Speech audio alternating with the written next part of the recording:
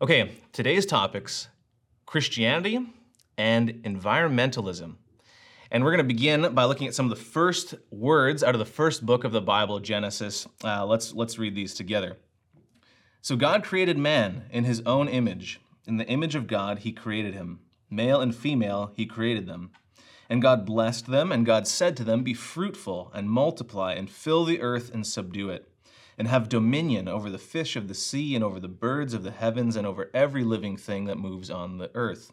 And God said, "Behold, I have given you every plant yielding seed that is on the face of all the earth, and every tree with seed in its fruit.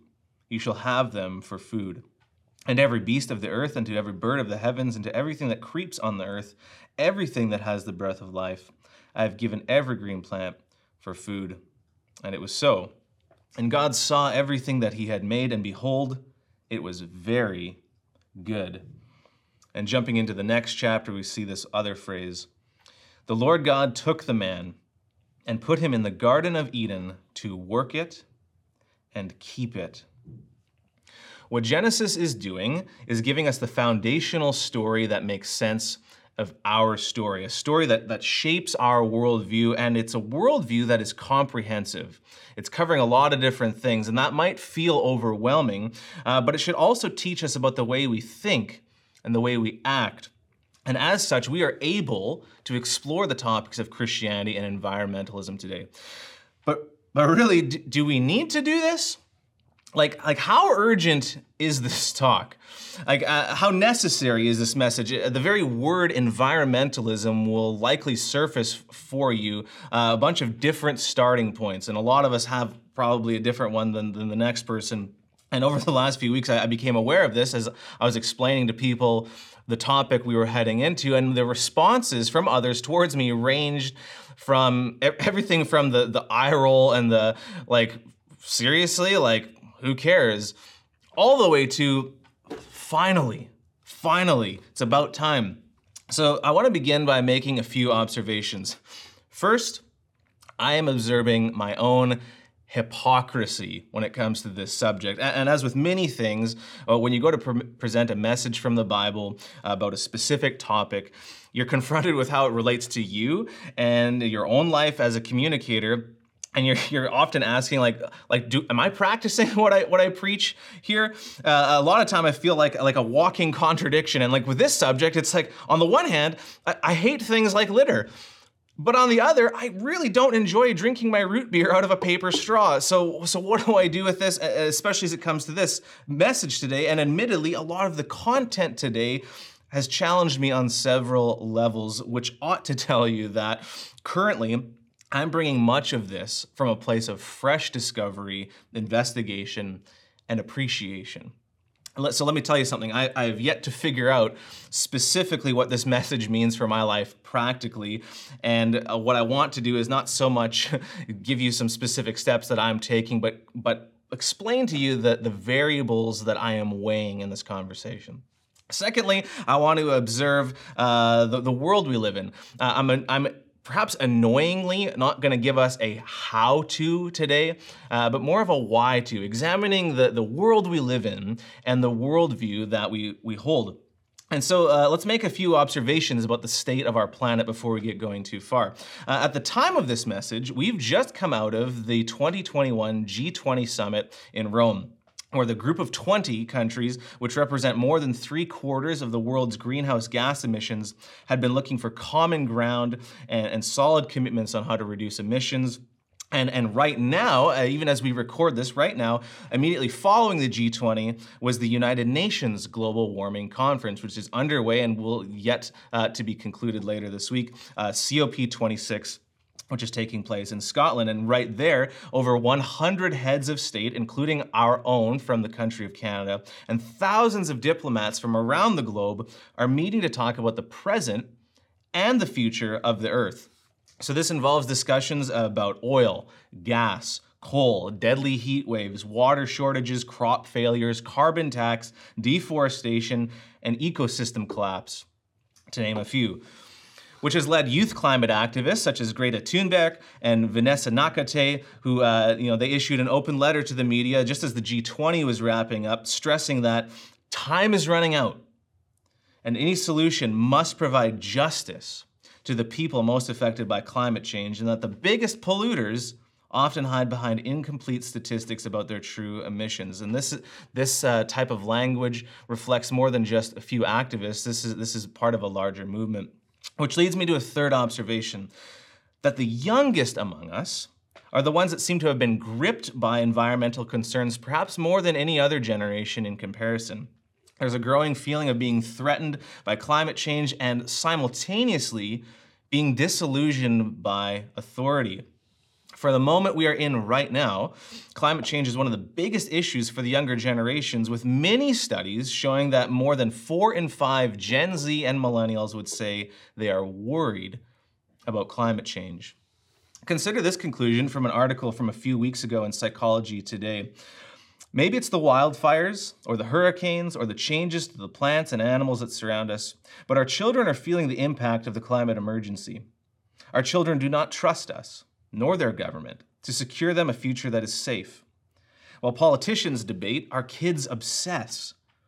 Most telling, on every dimension of trust in authority figures and confidence that those in power were taking this issue seriously, a majority of young people express serious doubts that those with the power to address the climate emergency were willing or able to do so. It is this sense of powerlessness that I believe is fueling the mental health crisis we see around us. And the mental health side of it actually is a really important piece to all of this. Most of us are aware of the increased rates of anxiety and depression, and there's a specific type of condition that is now being recognized as eco-anxiety. The UK media and news group The Guardian posted an article about this just last month, writing this: increasing levels of eco-anxiety, which is the chronic fear of environmental doom, were likely to be underestimated and damaging to many in the long term. Although not yet considered to be a diagnosable condition, recognition of eco-anxiety and its complex psychological effects was increasing, as was its disproportionate impact on children and young people. So for me as a millennial, this is just some of what I am seeing as I'm following Jesus in a bit of a chaotic time. And this is difficult for me because the worldview that I believe is both good and true is often characterized as part of the problem. Some of how Christians have interacted or not interacted with environmentalism has contributed to the narrative that the church is dismissive, destructive, and even anti-intellectual. All of which I would say are not things that following Jesus is about. I don't like the accusations that we have a blind faith that hides from modern learning. In the early 1990s, Mark Noll wrote a book called The Scandal of the Evangelical Mind, in which he concluded that the scandal of the evangelical mind is that there's not much of an evangelical mind.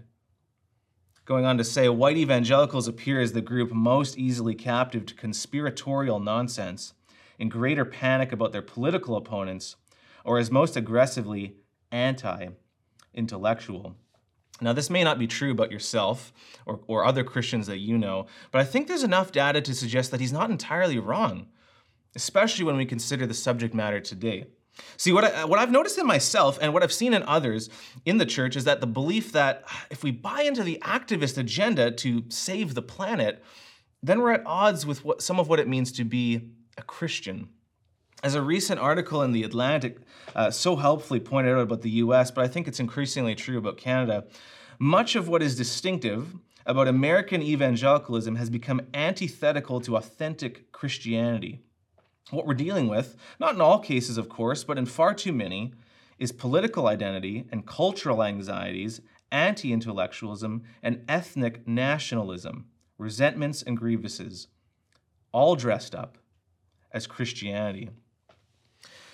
Climate activist and author Anna Jane Joyner, whose father is the pastor of a megachurch in the southern United States, writes that she grew up lumping environmentalists in with hippies and liberals and all the other people who were probably going to hell. Now, there's a lot we could discuss just from that statement alone, but her conclusions match a lot of other people's conclusions.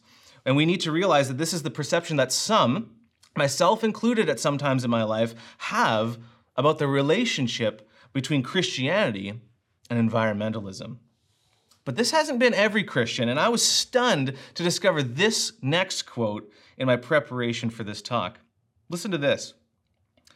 The growing possibility of destroying ourselves and the world with our own neglect and excess is tragic and very real. Now you might ask, well, what's stunning about that? What's stunning is not what it says. What's stunning is who said it and when they said it. That was Billy Graham, one of the most famous Christians, writing this in 1983. Like 6 years before I was born. So suffice it to say, for me, I'm realizing how challenging it is to talk about this, but also how much is at stake in examining Scripture, especially the very first book of the Bible, to see if we're aligned with the way that God designed the world from the start and the intention He has for people in it. But as we do this, I think we will have a filter to do some quality control on our interaction as Jesus followers with environmentalism. Ultimately, what I hope we will consider today is that an act of care for the earth is an act of love for God, and that good stewardship is consistent with authentic discipleship. And I'm personally convinced of this for 3 reasons, which is going to inform the rest of our time together. Number 1, as a follower of Jesus, I believe that the cosmos is God's masterpiece. So we've already seen in Genesis that in the beginning, God created the heavens and the earth, and the rest of the Bible frequently reminds us of all of this. For example, Psalm 24, the earth is the Lord's and everything in it, the world and all who live in it, for He founded it on the seas and established it on the waters. Or Psalm 19, the heavens declare the glory of God, and the sky above proclaims His handiwork. God owns the universe, and the earth is part of that. So my kids are currently in preschool and kindergarten, and they bring home all these crafts and artwork, like a lot, and some of which they're excited to show me, and including pieces like this one. Right? So my 3-year-old brings this home. I have no idea what's going on here. Like, is this pumpkin man coming out of the pumpkin patch chasing somebody? I don't know what's going on here. But imagine if I were to look at my 3-year-old when he shows me this, wide-eyed and smiling.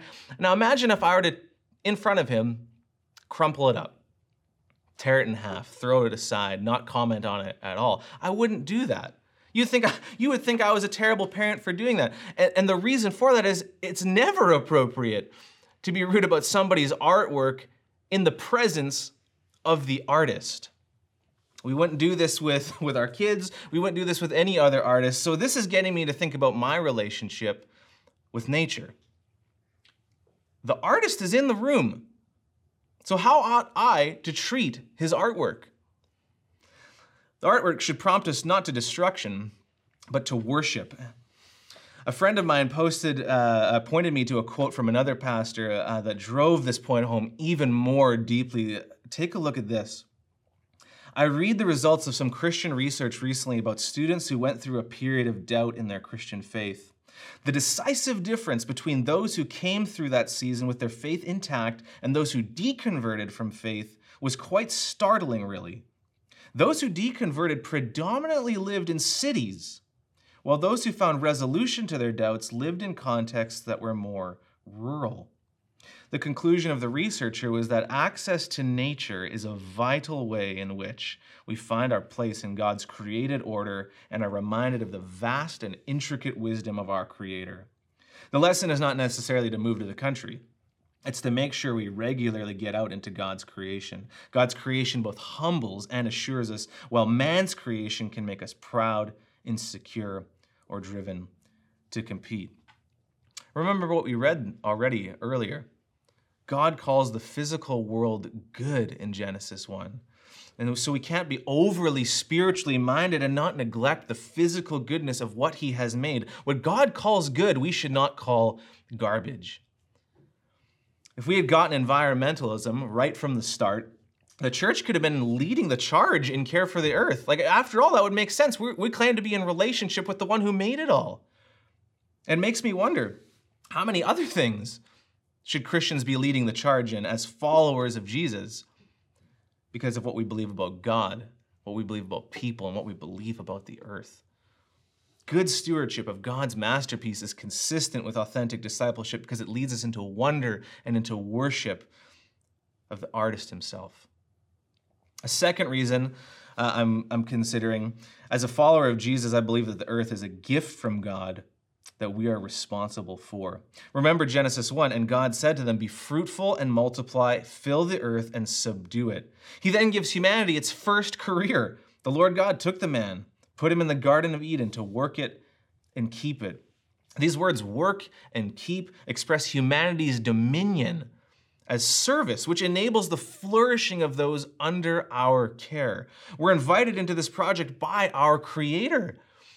We've seen in Genesis 1 that we're created in God's image, and so presumably our rule should be modeled after His rule.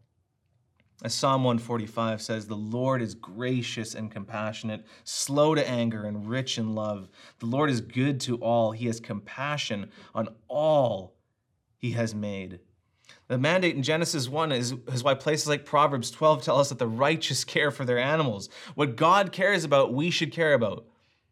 And what God has given us, we should be grateful for. Like, shouldn't care for the earth be an act of gratitude? For example, we thank God for providing us food to eat before meal times. Let's not forget also what God gave to provide food for us. There's a common Jewish prayer before meals which acknowledges this daily. "Blessed are you, Lord our God, King of the universe, who brought forth bread from the earth, from the land, from the ground." So there's this acknowledgement of both the giver, the gift, and the vehicle He uses to provide for us. Again, as I look at the world in this way, it confronts me with the fact that God's priorities are not always my priorities. And how many other things does God value and love and care about that I simply do not? An act of care for the earth is an act of love for God and for others. Good stewardship is consistent with authentic discipleship. And a third reason that's convinced me of this is that as a follower of Jesus, I am embracing the world that Jesus is already in the process of restoring. As I've processed my relationship to the earth and considered my place in a world that is debating climate change and the best way forward, I'm reminded of who I'm following. Look at what Colossians reminds us about Jesus. "For by Him all things were created, in heaven and on earth, visible and invisible, whether thrones or dominions or rulers or authorities, all things were created through Him and for Him. And He is before all things." And look at this, "and in Him all things hold together." There are some who have said, well, it's all going to blow up anyways. Why bother caring about this? But what I'm asking is, if Jesus is holding all things together, why would I be okay with pulling things apart? Romans 8 has been a powerful chapter in my life for a lot of reasons, and in it we're given a description of some of the deepest realities of the universe. Check this out. For the creation, which is the Bible's word for nature or the environment or just the created order of things, for the creation waits with eager longing for the revealing of the sons of God. For the creation was subjected to futility, not willingly, but because of Him who subjected it, in hope that the creation itself will be set free from its bondage to corruption and obtain the freedom of the glory of the children of God. For we know that the whole creation has been groaning together in the pains of childbirth until now. And not only the creation, but we ourselves, who have the first fruits of the Spirit, groan inwardly as we wait eagerly for adoption as sons, the redemption of our bodies. For in this hope we were saved. Jesus' life, His death, His resurrection from the dead, all work to defeat sin and death and evil in a way that doesn't just impact us personally as humanity, but impacts the world itself. Save the planet is not an original idea to environmental activists. It's the heartbeat of the Creator who alone can do this.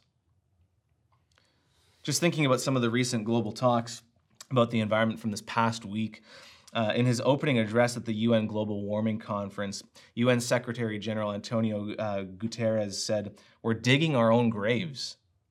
And British Prime Minister Boris Johnson declared the world is strapped to a ticking doomsday device.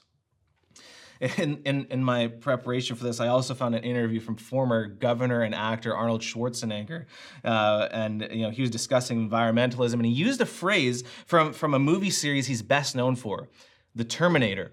And if you're unfamiliar with this series, there's this recurring line in the movies where the heroes look ahead to prevent this certain doom of what's called Judgment Day, and they say, "There is no fate but what we make." And Schwarzenegger himself employs that term and that phrase in discussing real life, not fiction, but like the present day.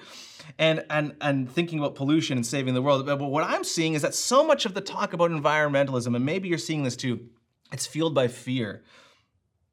But for Jesus' followers, what we have is something more than fear. We have love. Love for the world that God loves. Love for the world that Jesus will one day completely restore.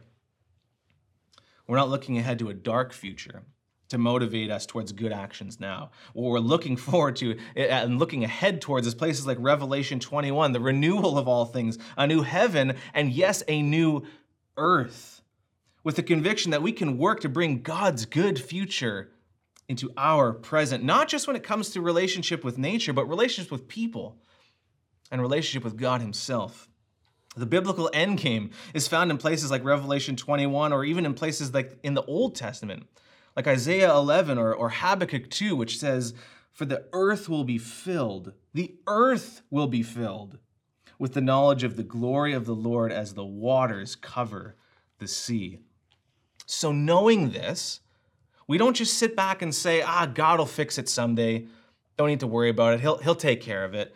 We don't do that with other things we see that are broken in this world. We don't look at hungry people and say, God will fix it one day. God will take care of them one day.